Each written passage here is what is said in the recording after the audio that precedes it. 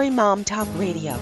We know behind every soldier, sailor, airman, and Marine is the family supporting them. With over 200 episodes in 17 countries, over 5 seasons, with 3 million monthly listeners, we are radio strong.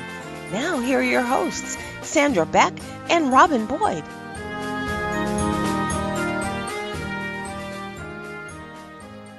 Hey everybody, this is Sandra Beck, and I have one of my favorite guests in the entire world because she's not only beautiful, she's funny, she's a mom, she's a published author. She also happens to be my good friend, and she's so much more. Angela Breidenbach, welcome to the show. Thank you so much. I have so much admiration for you. So we're going to just have a show of mutual admiration society today. Big hugs.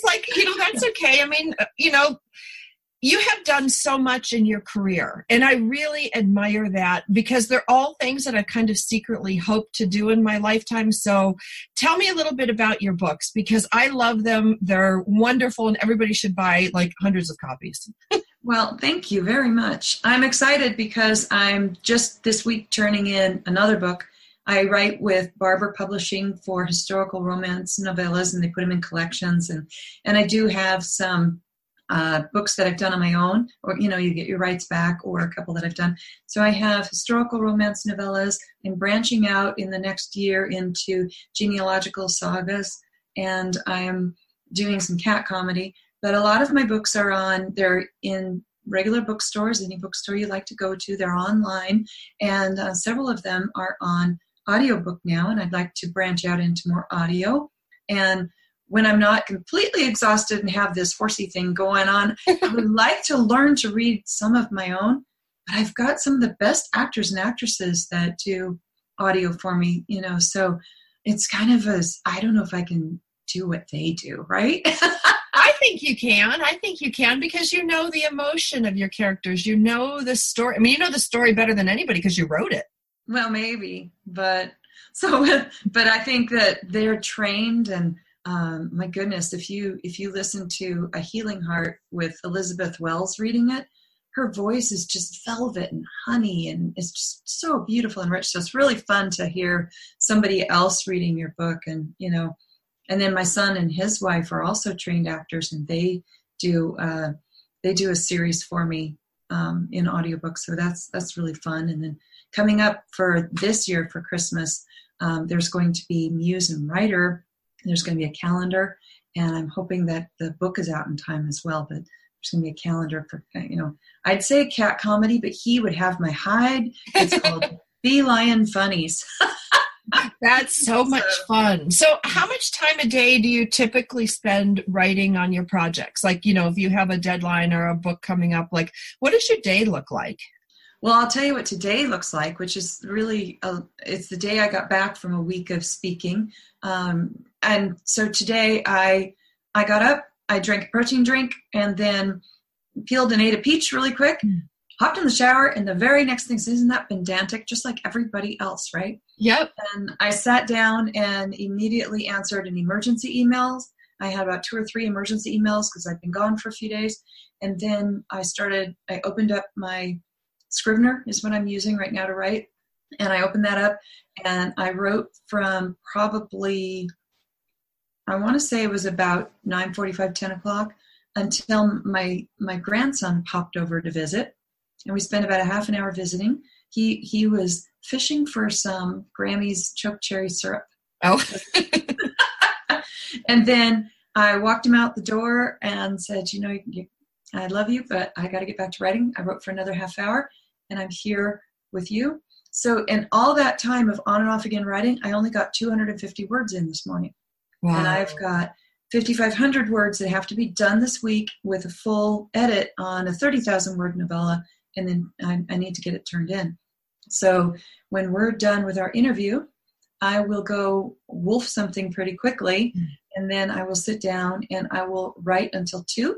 And at 2 o'clock, I have a business meeting with the guys from International Christian Visual Media, ICVM, because we have a conference coming up November 13th through the 16th, and we will be talking about registration costs and how to get that information out and marketing ICVM 2019. And I'll do that for about a half hour. And then I will go back to writing. Hopefully I'll get some time in to do just a few exercise bands or something to keep myself going. And I will write and write and write until 5 o'clock when I have a webinar with the Romance Writers of America, Faith, Hope, and Love. And I think we're going to have, if I have my schedule correct, we're going to have a general meeting for our annual general meeting for an hour. And then my hubby was invited out to go to a baseball game with the grandsons. So the boy Cubs are taking hubby to the baseball game. I will sit down and wolf down some dinner real quick, and I will go back to writing till I fall asleep on the keys. Wow. That's how today will go. Wow. Yeah, I mean, it's busy. I mean, do you find you write better in the day or the night? I tend to write better afternoon and evening. I'm more of a night owl. That's the what are they? Not algorithms. That's computers. That's the body rhythms that I have. And so I tend to be a more afternoon and evening person. For me, it's like everybody else goes to bed, after 9 o'clock, and it's like the world quiets and I start getting into story world. And so 9 to midnight is honestly my best time. But it's really hard because the rest of the world gets up at 6 or 7 or 8, But my suggestion for any writer out there is, what is your actual body circadian rhythms, right? Mm-hmm. And when you're the most creative, I learned from Margie Lawson, one of my favorite teachers of writing and skill and productivity. She's just amazing. Is take your temperature for 24 hours.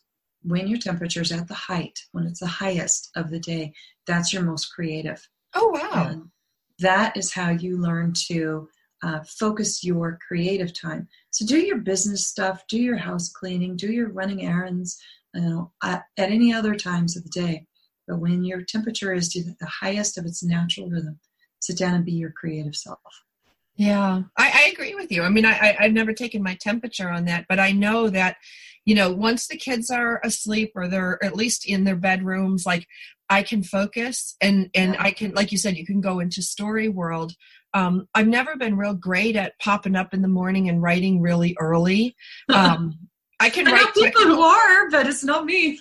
No, I don't know who can do that. But let's talk about your book that's on Audible. Which one of your books what books are on Audible? Actually, I've got 4 that I know of right now. A Healing Heart, which is a contemporary romance narrated by Elizabeth Wells. And that one was from Abingdon's Quilts of Love line. Mm-hmm. And it is set in Montana. I love that story. I actually wrote my local vet and my dog into that story. Wow. He was such a neat guy, and he still takes care of our horses and our animals now. And that dog is he's no longer with us, but I wrote him into the story because there was a scene that I needed for the family in that story and how they interacted with caring for each other in loss. And it was so beautiful. And my vet, actually, the things that happened in his office, I put into that story. So I think he was a little embarrassed when I told him that he made it into a book, but and a romance novel, no less. A romance novel, but it's sweet and family friendly, definitely. But yeah. Yeah, and it's perfect segue because I'd like to thank our sponsor today, Angela. Our sponsor today is Audible, and listen up, Prime members, because for a limited time, you can start an Audible membership and save 66% on your first 3 months. That's a total of $30 off, and it's like getting 3 months for the price of one. And then you pay just $4.95 a month for the first 3 months, and then after that, it's $14.95 a month. And this offer is only valid July 1st this year, 2019, to July 31st, 2019. So if you want to get this great deal, go to audible.com/motherhood, and that's MOTHERHOOD, just like it sounds, or text motherhood to 500-500 to get started today. Now, I love audiobooks. I love them because I can listen to them in the bathtub. I can listen to them while I work out. I can take them with me wherever I go. They're always on my phone, which I really like. And one of the things that I also like too is you can kind of go into this secretive little world while the author, or like you said, a voiceover person is reading your audiobook. It's really fun just to listen. It's almost like being a little kid again and having somebody read a story to you. I mean, how great is that? So if you guys want, go to audible.com/motherhood or text motherhood to 500-500 to get started today. Angie, I'd like to talk to you a little bit more about your audio books. You have 4 of them on Audible. Sure. When they created that, like, did they call you and say you should read it, or did they tell you somebody was going to read it? How did that come about? How did they get the voice on there? It's interesting because that particular book is different from the other 3 that I have up. And so that particular one, they said, I actually didn't know they were going to do it until I got a message that the narrator wanted to know how to pronounce a couple of words. Oh, wow. And it had to do with, because we were in Montana, and one of the words that I use in there is not only a place, but it's the name of a tribe in Montana. And so it's spelled differently than it sounds. And so it's Absaroki. And it looks like you should be saying something like, oh man, I can't even do it now because I know how to say it right. But it is a town, but it's also a tribe. And so they had to say certain words that are, unique to Montana. So that's how I got to know her. So then I ended up interviewing her and putting her on my podcast, which is Grace Under Pressure. And we did some amazing it was a long one. So we split it into parts because it was such a beautiful opportunity to get to know her. And she was an actress that was in the movie Selma. She had a small part in Selma. And so getting to know her was really fun.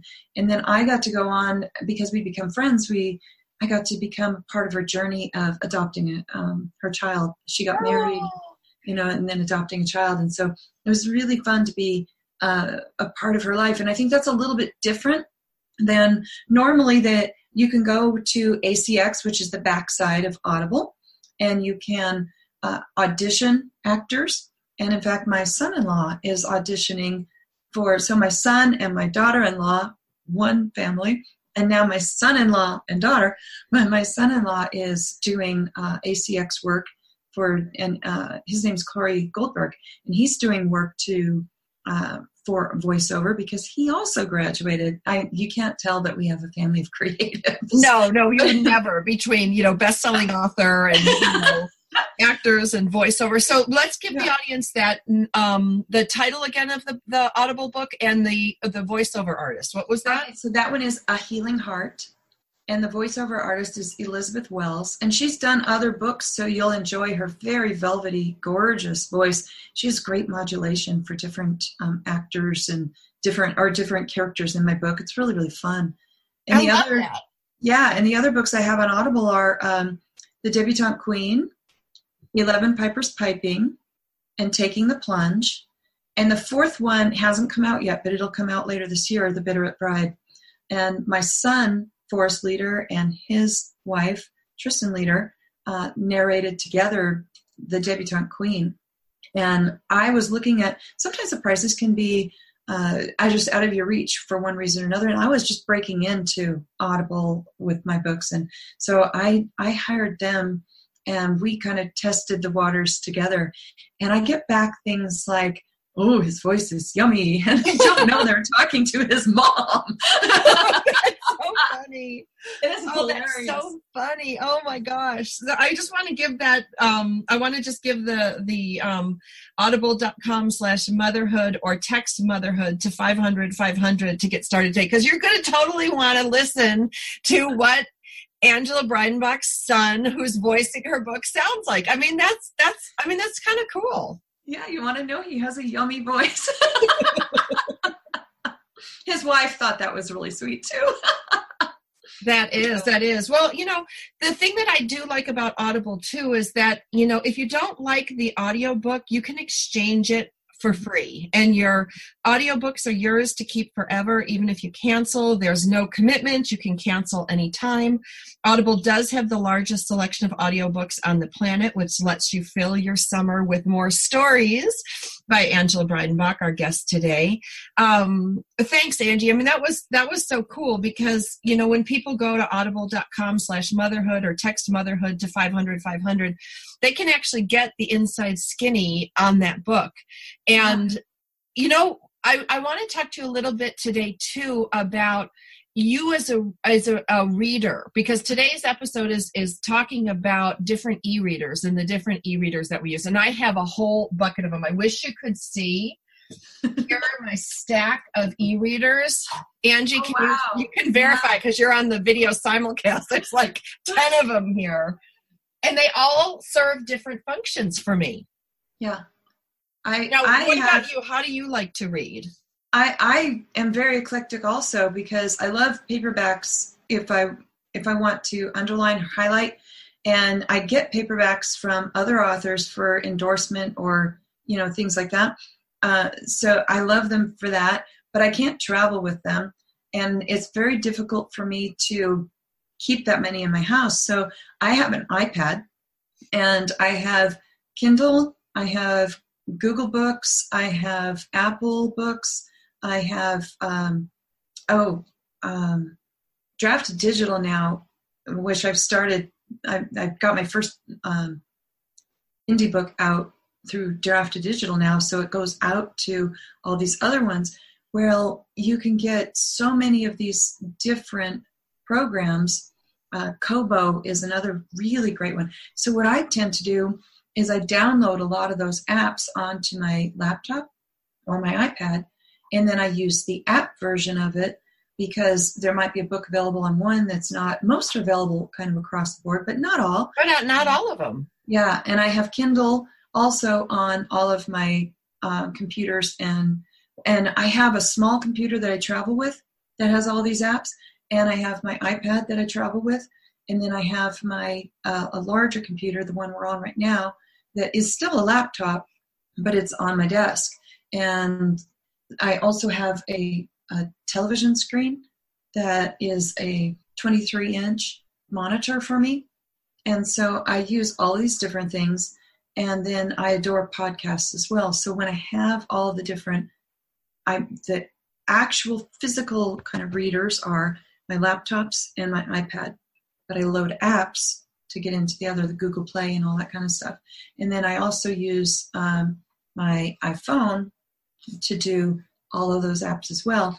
Part of the reason is as an author, and I want my books to go wide, I want to see what the other reader is seeing. Sure. So I want to know if the app is working, if it has, and sometimes it looks like it's working on one app, and I've gotten a message from a reader that says it's not working on another. Then you have to go back and go, why? Sure. So it's really nice. And some of the reasons for having the different apps are if you're in Europe, like we were in Scotland this last winter, and certain apps and readers work there that don't work in the US, and the same with Australia, and Africa. So there's different countries, different continents that different readers and apps will work better for. So I try to have access to as many of them as possible, not only for when I'm traveling, but also for testing them for my readers. Yeah. See, and that's so interesting because I'm completely the opposite. I have a Kindle Fire, an iPad. I have a Barnes and Noble Nook, and I have, and I have like 3. I can't say it because she'll start talking to me. Alexas. Yes. Because if she learns how to spell, we have a problem.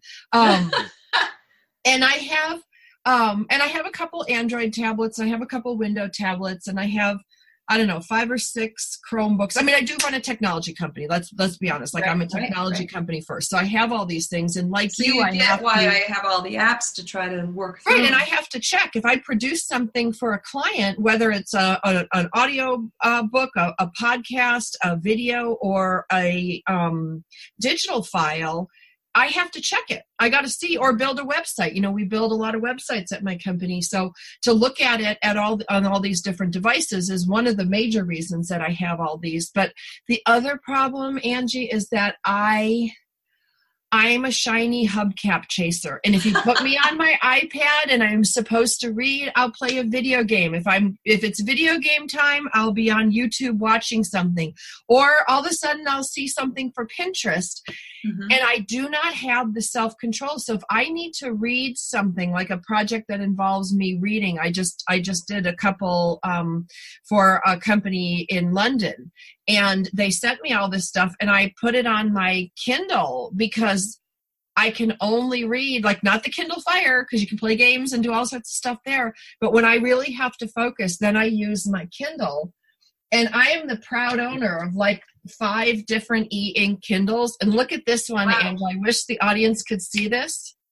Going back to 2007, the original issue. I'm going to be buried with this. It is still working.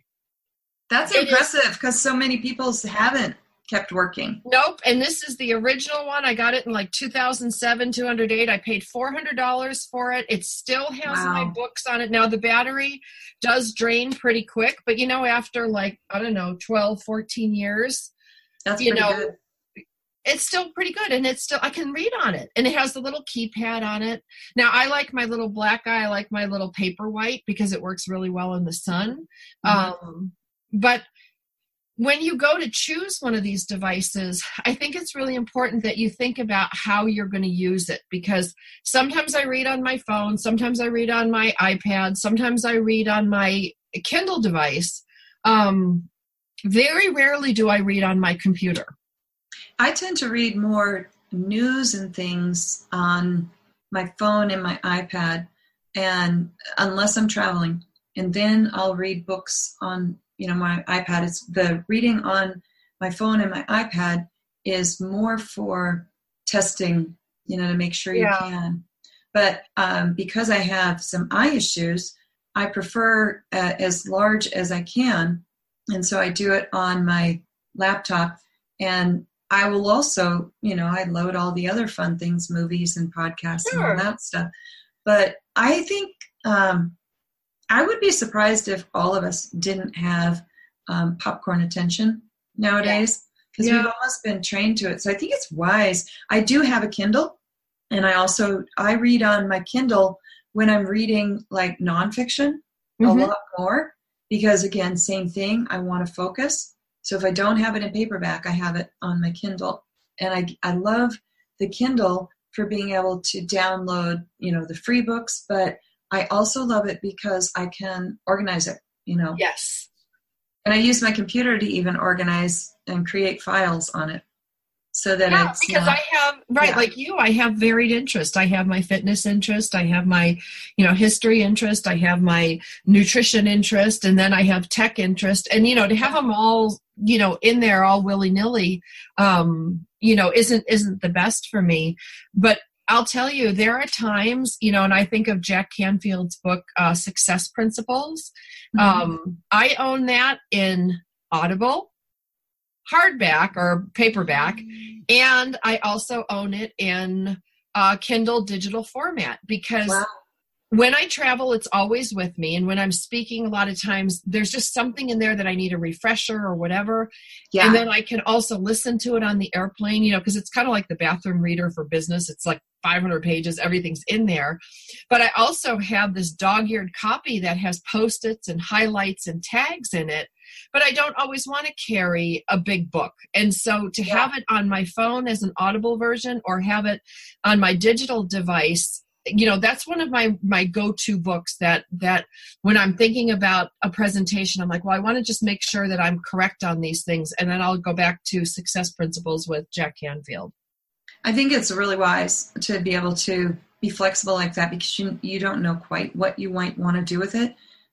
Because I do a lot of historical writing, fiction and nonfiction, because I write articles and things like that to help people understand the historical things. I use a lot of the antique Google books. And so when I download them, I can load them to Google Play, to Google Books, and then they'll go, wherever I want my phone or my iPad or my computer, I can get them. But then I also like that I can download it often onto my computer as a PDF, and then I can load the PDF to my Kindle. Right. Or couldn't you load the PDF too if it's research into your Scrivener app? I absolutely do. I loaded the antique books into my Scrivener app. Yeah. And Scrivener, I've got it. You can put it on, different things, but I really prefer it just on my laptop, because when you're using Scrivener as your e-reader, you really need to be able to set in place the columns for comments and your binder so you can move things around, So I actually have used Scrivener for my e-reader too. Yeah, I could see that. I could see that. It's surprising. And I think it comes down to mobility too. I know, when I'm in town, and I'm in town for 6 or 8 weeks at a clip, I have very different digital usage than when I am traveling or speaking, or, I just got back from, I flew the red eye to New York, and then I came back Wednesday night. I hit the ground running Thursday morning. Mm-hmm.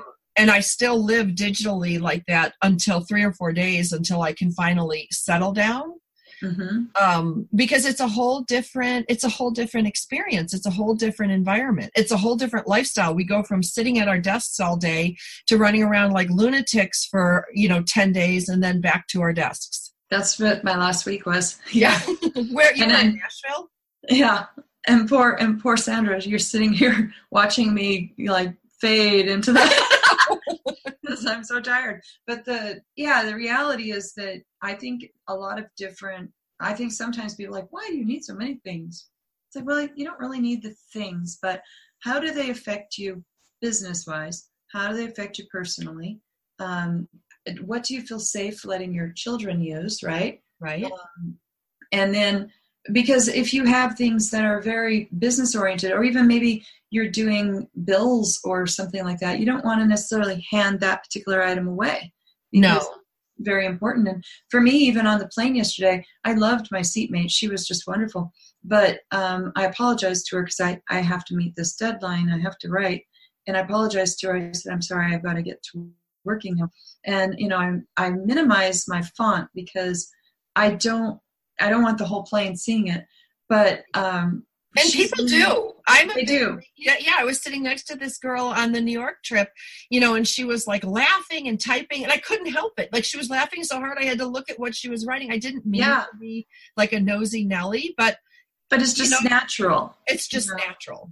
So I try to do things that minimize that a little bit, and I like how some of these e-readers you can get, whether, I don't know where you want to go, but whether it's Amazon or Best Buy or any other store, you can get privacy screens that, and the particular laptop I had not bought a privacy screen for it yet.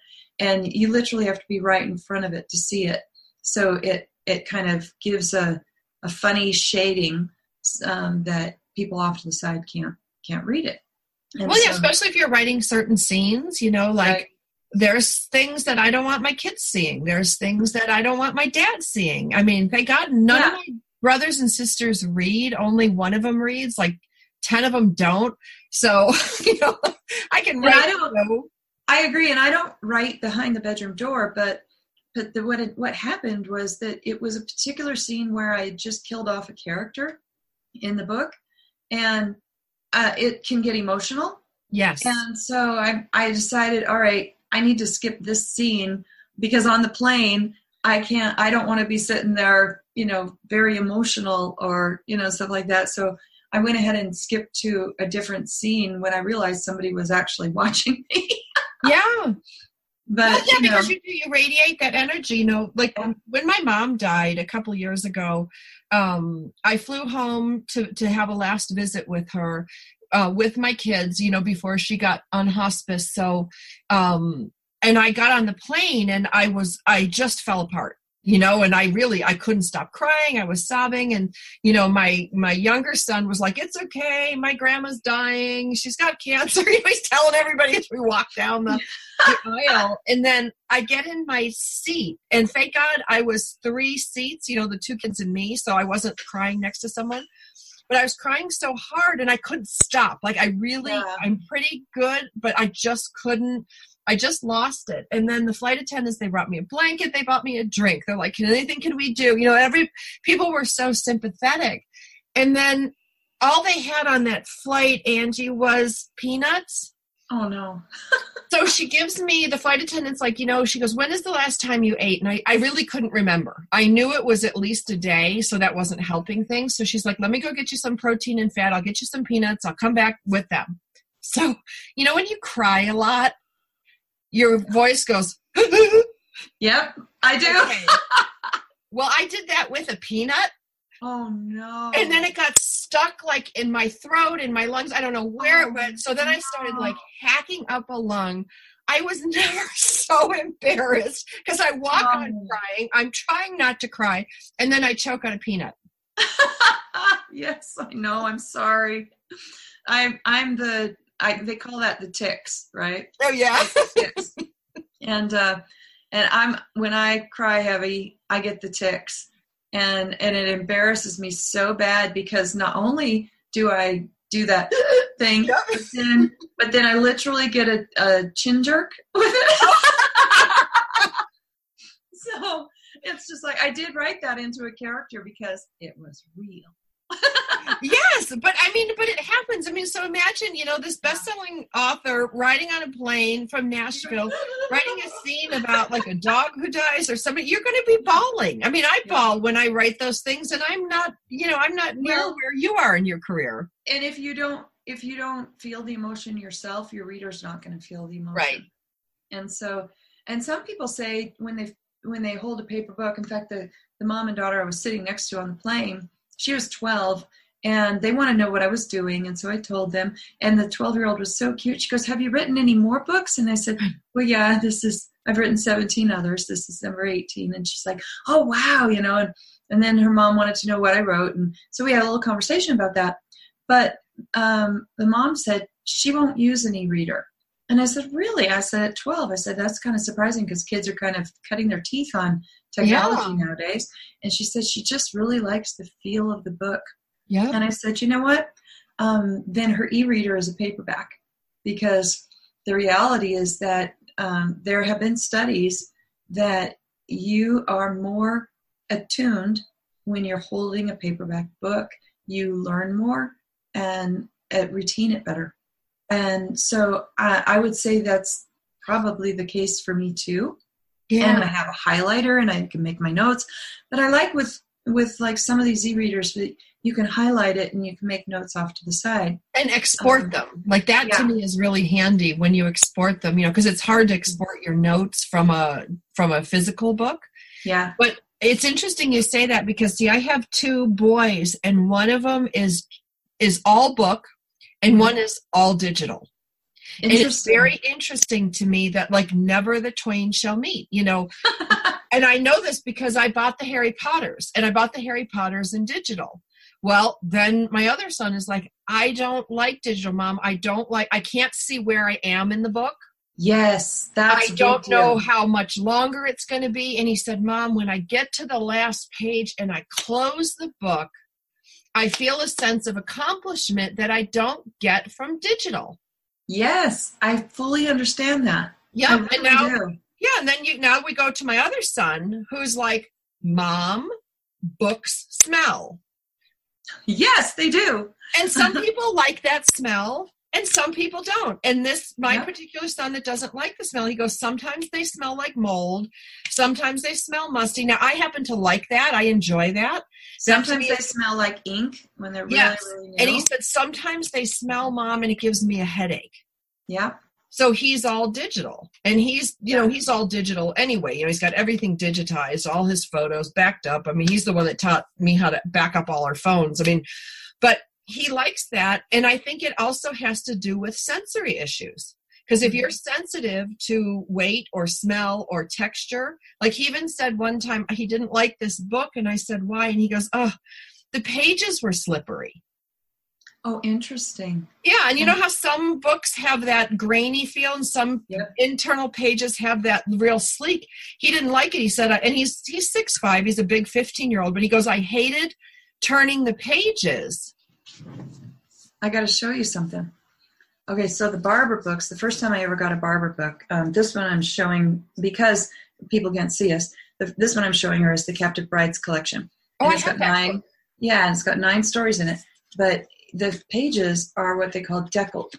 And a deckled page is that it looks like it's ripped. Yeah. Shorn. And when you're holding that and you're thumbing through it, it feels amazing.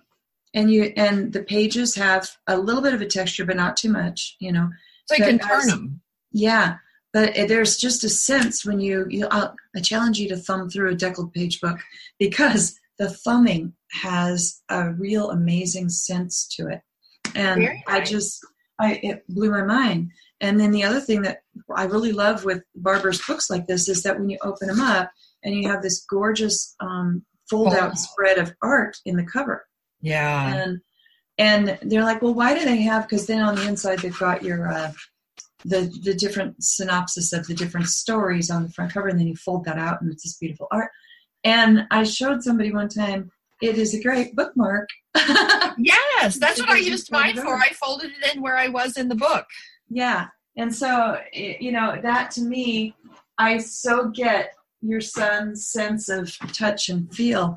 I tend to like the slippery as a general, you know, feel. But I also like thicker pages, because when they're so thin, it's hard to get them apart. It is. But even my Bible, I have, you know, the onion skin, real thin page Bibles, and then I have the Bible on my phone. And I find that I wake up in the morning and I do a devotional. I do my Bible on my phone, and there's a couple of different ones, apps that are really cool for that. And they contain, you know, the whole Bible. So you can either do the YouVersion app that literally just says Bible, or you can do iDisciple, you know. I also like Discovering the Jewish Jesus, Rabbi Schneider. And they're all just they're apps, but they have the entire thing right in there. Very nice. I have the Bible one, the one little brown one. Yeah. Verse. Yeah. Yeah. And now we can, we're invited as authors to upload our work there, you know, to send in an application to upload our work there.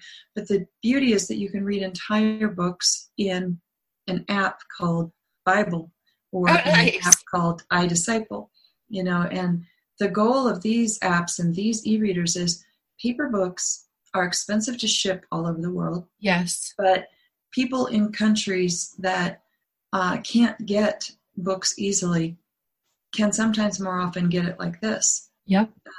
And whether they go to a friend's house but they can share things that way that may be more difficult to do in a physical copy of it. And sometimes in some countries, they're in trouble if they have these copies. And so, you know, even getting to read it from somebody else's page or somebody else's electronics, because even electronics are often outlawed. You know? But if you have it out there, they're more apt to be able to find it through an e-reader or a cell phone, you know. And sometimes even if they cut, like in China where they cut and access to different online things, sometimes they can manage to get close to a border and something can get sent through. Right. So, well, I had a long time. I had 5 or 6 little Kindles, the little ones, not the Fire ones. And they used to go on the missions. Like, you know, I have a lot of people, I hire a lot of homeschool kids in my technology company, and they go on different missions. And so we send them with this device that has everything loaded in there, and they can get through customs, they can get where they need to go without lugging all these books. And as long as they have access to electricity, which is usually the issue, that's why we use the Kindles that are not backlit and the Kindles, but they can bring these books into these countries and read to the kids. Yeah. Read to the people. And then to go along with that, what do you do when you don't have electricity? I tend to carry with me several little backup batteries that I can plug into. And that got me through. Scotland is fine with electricity, but when you're traveling all day, and so I carry these little backup battery that'll give me a full charge, and then then you can charge when you can get to another electric another station. Yeah, so I find that those are really great ways to keep my e-readers and Kindles and iPads and things like that going. It's really nice. See, and a lot of times I'll test out a book, I'll buy it on digital and I'll read it. And then if I really love it, I'll buy either the hard copy or I'll buy a library like edition. Yeah. Because I do 4 radio shows a week, so I can get anywhere from 0 to 25 books in a week. And so I have my places where things go. I have church that accepts my donations, and then I have the VA that takes a lot of my donations too. And, to have all these books, each one becomes a friend. Yeah.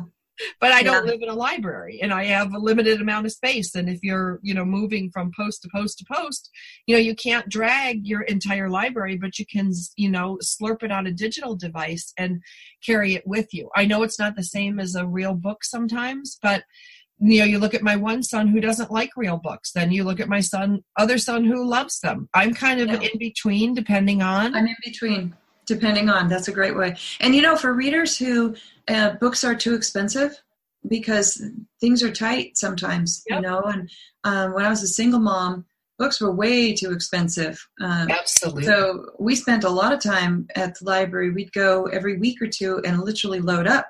Well, if you want to get ebooks and audiobooks, you can do that through libraries now. That's right.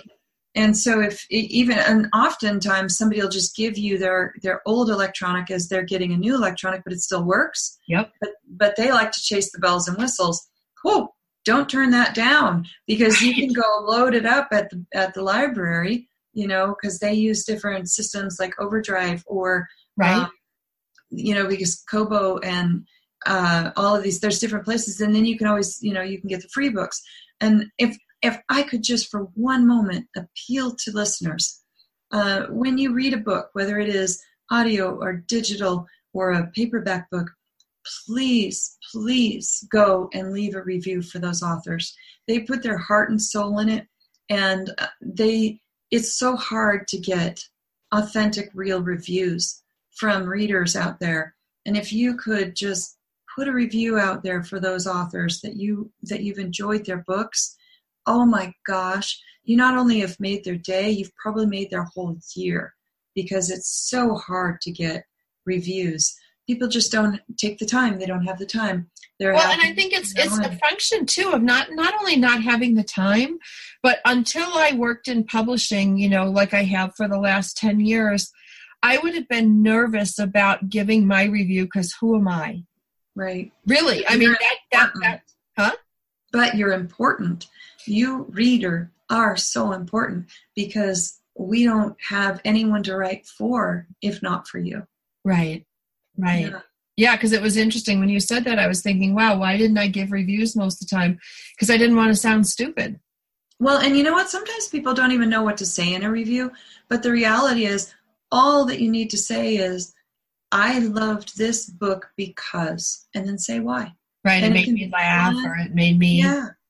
Yeah. 1 sentence, 2 sentences. Did you like such and so character? Did it relate to you because was it a really good bargain that you thought was just going to get you through the day, and suddenly you found out it changed your life in some way? Right, or it took me away. Yeah, and if you have your name out there and that scares you, just use a nickname. You know, a lot of people have nicknames on these different review sites, and review sites are any site you like to go to buy a book. But particularly if you buy a book at a particular site, review it at that particular site so that, it shows that you're real. Because a lot of sites, like, for instance, Amazon or Kobo or whatever, if you buy a book and you review the book, it has more weight. Right, because it says verified purchase. Mm-hmm. And I do, like, before I order anything, I do read through the reviews. I want to see what real people have to say, because you can always tell when they're plants. Yeah. And I like it when people say, I got a free copy of this book, or I got a free one of this, and I was really surprised, and it was good. Like, and it's fun to see the reviews, with the digital copy and all that. It's fun because it also gives you a place to. You almost have like this online book club when you're reading reviews. Yeah, well, especially if somebody, like many years ago, I think it was, who wrote the Calder series? It was a romance. Gosh, I'm going to look it up here because it's not coming to me, but that's okay. Yeah, I've got my own book deadline on my brain today. So there you go. Janet Daly. Okay. Oh, Janet Daly. Yes. Yeah, of course. Janet Daly. Who doesn't know Janet Daly? But she wrote this Calder series, and the books were in order. And I remember I picked one up at like the first one came out in and it's a Montana-based thing. It was the Calder Sky. It came out in 1981. And I bought this book. I will never forget. I was walking home. There was a Christian camp where my house is, so I would walk home, past there. And there was this little lady who always put her Harlequin romances out. She put her things out, and you could buy them for $1. And there was like 3 of us in the cove, on the lake that would read these. And I remember spending a whole $1. Because it was babysitting money. It's a big deal. Right. It's a big deal. Yeah. Yeah. And then I was like on the hunt for the next one. So then I'm like begging my dad to take me to the used bookstore, to the half-price bookstore. And I don't know why our library didn't carry these. Maybe they were too racy at the time. But, it's set in Montana and the big sky. And, I just fell in love with these characters. And there was like a 10-year span of time from book 3 to book 4, or book 4 to book 5. And I literally would wait. And, I kept going, when I need to find out what happened to, this one. I need to find out, I got so involved in this, and I still have them. They're dog-eared. They're, and I have one like the Calder Born, Calder Bred, which I think came around, again, 1982, 83. It's an old library copy. It still has the pocket in it from the library, stamped discard on it. It's all beat up and dog-eared. And I just think of how much, because I wanted to travel as a little kid, but I was from a small farming community, and, the only travel I could do was through books. That was a lot of how I had the dream to travel, and I do get to now more than I would have ever, as a child, that I traveled through books. And I loved history and time travel, and so I would read books to be able to do that. And I learned so much from books. And I know when I write, what I was spending last night doing before I went to bed was making sure that I was researching how they train a horse for English writing. Okay. My character is English writing instructor versus Western writing. And a lot of what I do in my books would include Western writing. So I have this English writing instructor coming to Montana, and everybody's joking that he's not a real cowboy. And so it's like, how does he become a real cowboy, right? And they find out that he actually knows more than they think he does, but he's always so dressed up in frills and fancies that nobody thinks he's right. They don't take him seriously, right? And sir, I know how you lunge a horse, so I better make sure. So I was reading research, to make sure I could put that in there properly. So when people are reading one of my books, they're going to actually learn, what I've learned. In snippets, because of course you don't want to overwhelm somebody. Right, it's not a manual, but yeah. But what I'm saying is, I learned from novels because of the research those writers did, and now I get to research so other people can learn too. And so it's not just fun and fancy. There's also real stuff in there that you get to expand your mind with. And for me, as a young girl and as a growing teen, and so just expanded my whole world and gave me opportunity to grow and put all those little learning wrinkles in your brain that you need that keep you healthy. So absolutely. Yeah. Well, and I think accuracy is so vital. I remember that same lady that I used to buy my books from, there was a book there set, crazy it may seem, the little town of Canandaigua that I grew up in, little Indian Lake in the middle of, upstate New York, in the middle of nowhere. And they set this romance there used to be like a water park or a theme park at the top of our lake. It had a roller coaster, it had a tilt-a-whirl, it had some bumper cars. It was really small, and it was really nothing to shake a stick at. And she had set the characters there, and she had them walking around for hours, and they're going to Kershaw Park and taking long walks on Kershaw Park. Angie, I could roll a bowling ball in the sand from one end of Kershaw Park to the other. Like, it was clear this lady had never been there. She had looked on a map and saw all these cool things and set a story there. And in those days, you didn't have email, and I really didn't think to write her a letter. But I wish I had written her the letter that I loved her story, but I hated that she wasn't authentic, truthful, and accurate. Yeah. And now you have something as simple as Google, and you can do Man on the Street. And when I wrote a book, it was a gal who went to Scotland from the U.S., from Montana, of course. And I used Google Man on the Street so I could see even how many blocks it was to get down to the football, soccer field, things like that. Yeah. Because if you're going somewhere that exists, there's going to be a reader there that's going to check. That's right. And so I was checking those kinds of things, and I realized that I hadn't done that with one thing last week that I'd written, and I went back, and I'm just like so frustrated because I was on the plane and I couldn't get the internet to do research, so I had to do it as soon as I got to the hotel, and But yeah, readers will catch you on it. Sure. It's not, and if you haven't physically been there, good, find somebody who has, and ask the question. But Absolutely. Absolutely. Well, Angela, it's been just a pleasure today to talk books with you, to talk e-readers, to talk Audible with you. Where can people find out more about you? I would love it if people visited me at AngelaBreidenbach.com, AngelaBreidenbach. And if you send me a message through there, I will respond as quickly as I can. But sometimes, like when I'm on deadline, it might be a day or two, but I will try to respond to everybody. And if you want to sign up for my newsletter, I have Muse and Writer newsletter, which is Feline Funnies. It's starting this summer. And if you would like my other one, it will have my other one, which is Angela Breidenbach. That newsletter, they're both available at AngelaBreidenbach.com. And that one will be historical tidbits, genealogy tips, and book releases, that kind of a thing. So wonderful. Any social media is just Ange Breidenbach. There we go. We love that. Love that about you. All right. We'll be back again next week.